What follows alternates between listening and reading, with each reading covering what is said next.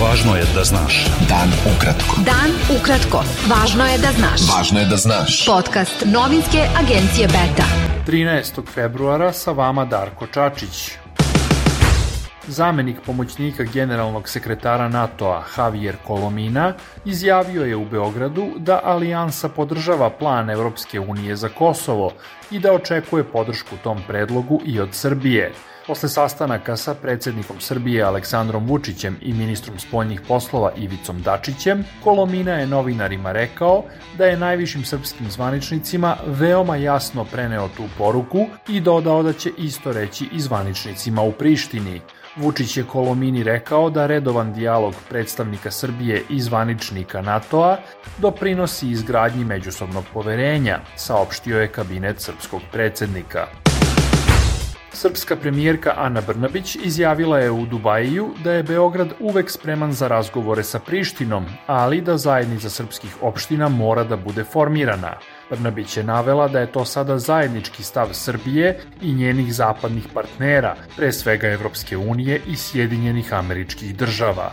Ja želim zaista da kažem da ovaj put da se zahvalim našim partnerima na zapadu i međunarodnoj zajednici zato što insistiraju na osnivanju zajednice srpskih opština na način kako smo potpisali 2013. i 2015. godine i kao što smo nekako i razgovarali krajem 2022. godine, a to je sledeća stvar mora biti osnivanje zajednice srpskih opština. Kosovski premijer Aljbin Kurti izjavio je na sednici Skupštine Kosova da je njegova vlada prihvatila francusko-nemački predlog za normalizaciju odnosa sa Beogradom, jer bi Priština u suprotnom ušla u konfrontaciju sa saveznicima. Kurti je rekao da mu je zapadna petorka 20. januara u Prištini jasno stavila do znanja da je taj predlog veoma blizak formatu uzmi ili ostavi. Premijerka Srbije Ana Brnabić izjavila je na svetskom samitu vlada u Dubajiju da je kabinet koji predvodi predstavljen kao jedan od najinovativnijih, a Srbija kao jedna od 9 vodećih zemalja na polju primene veštačke inteligencije. Na marginama svetskog samita vlada, Brnabić je razgovarala sa predsjednikom Ujedinjenih Arapskih Emirata, šejkom Muhamedom bin Zayedom Al Nahjanom o odnosima dve zemlje i daljem unapređenju ekonomske saradnje. Narodna stranka je pozvala nadležne da objave da li su među uhapšenima u Turskoj posle zemljotresa i osobe čije su firme gradile stanove u Beogradu.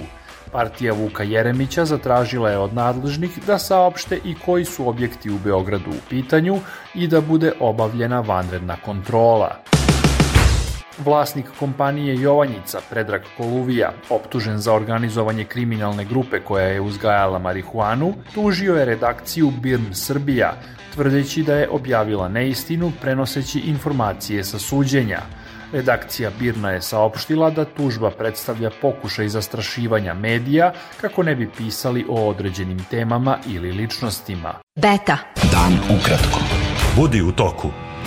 Nešto više od mesec dana ostalo je do predsjedničkih izbora u Crnoj Gori, a opoziciona Demokratska partija socijalista Mila Đukanovića još nije saopštila ko će biti njen kandidat. Opozicioni procrnogorski blok nije postigao dogovor oko zajedničkog kandidata, a kandidatkinja Socijaldemokratske partije biće Draginja Vuksanović-Stanković, koja uživa popularnost među takozvanim tvrdim suverenistima.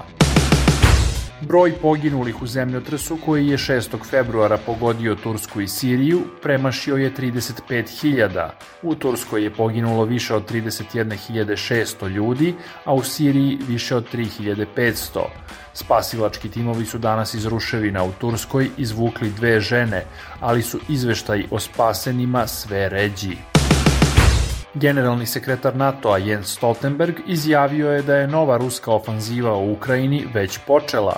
Stoltenberg je rekao da NATO ne vidi znak da se predsjednik Rusije Vladimir Putin priprema za mir, već da i on i Rusija i dalje žele kontrolu nad Ukrajinom. Američki borbeni avion oborio je juče neidentifikovani objekat iznad jezera Huron u severnoj američkoj državi Michigan, što je 4. takav slučaj u 8 dana. Zvaničnici Pentagona navode da je toliki broj obaranja iznad američkog vazdušnog prostora bez presedana u mirnodopskim uslovima. Arhitekta Dragoljub Bakić, član koalicije Moramo, preminuo je u 84. godini. Autor je brojnih objekata i urbanističkih celina u Srbiji i Jugoslaviji i u brojnim drugim zemljama. Poznat je i po oštroj kritici investitorskog urbanizma, posebno projekta Beograd na vodi. Bilo je to sve za danas. Sa vama je bio Darko Čačić, slušajte nas i sutra.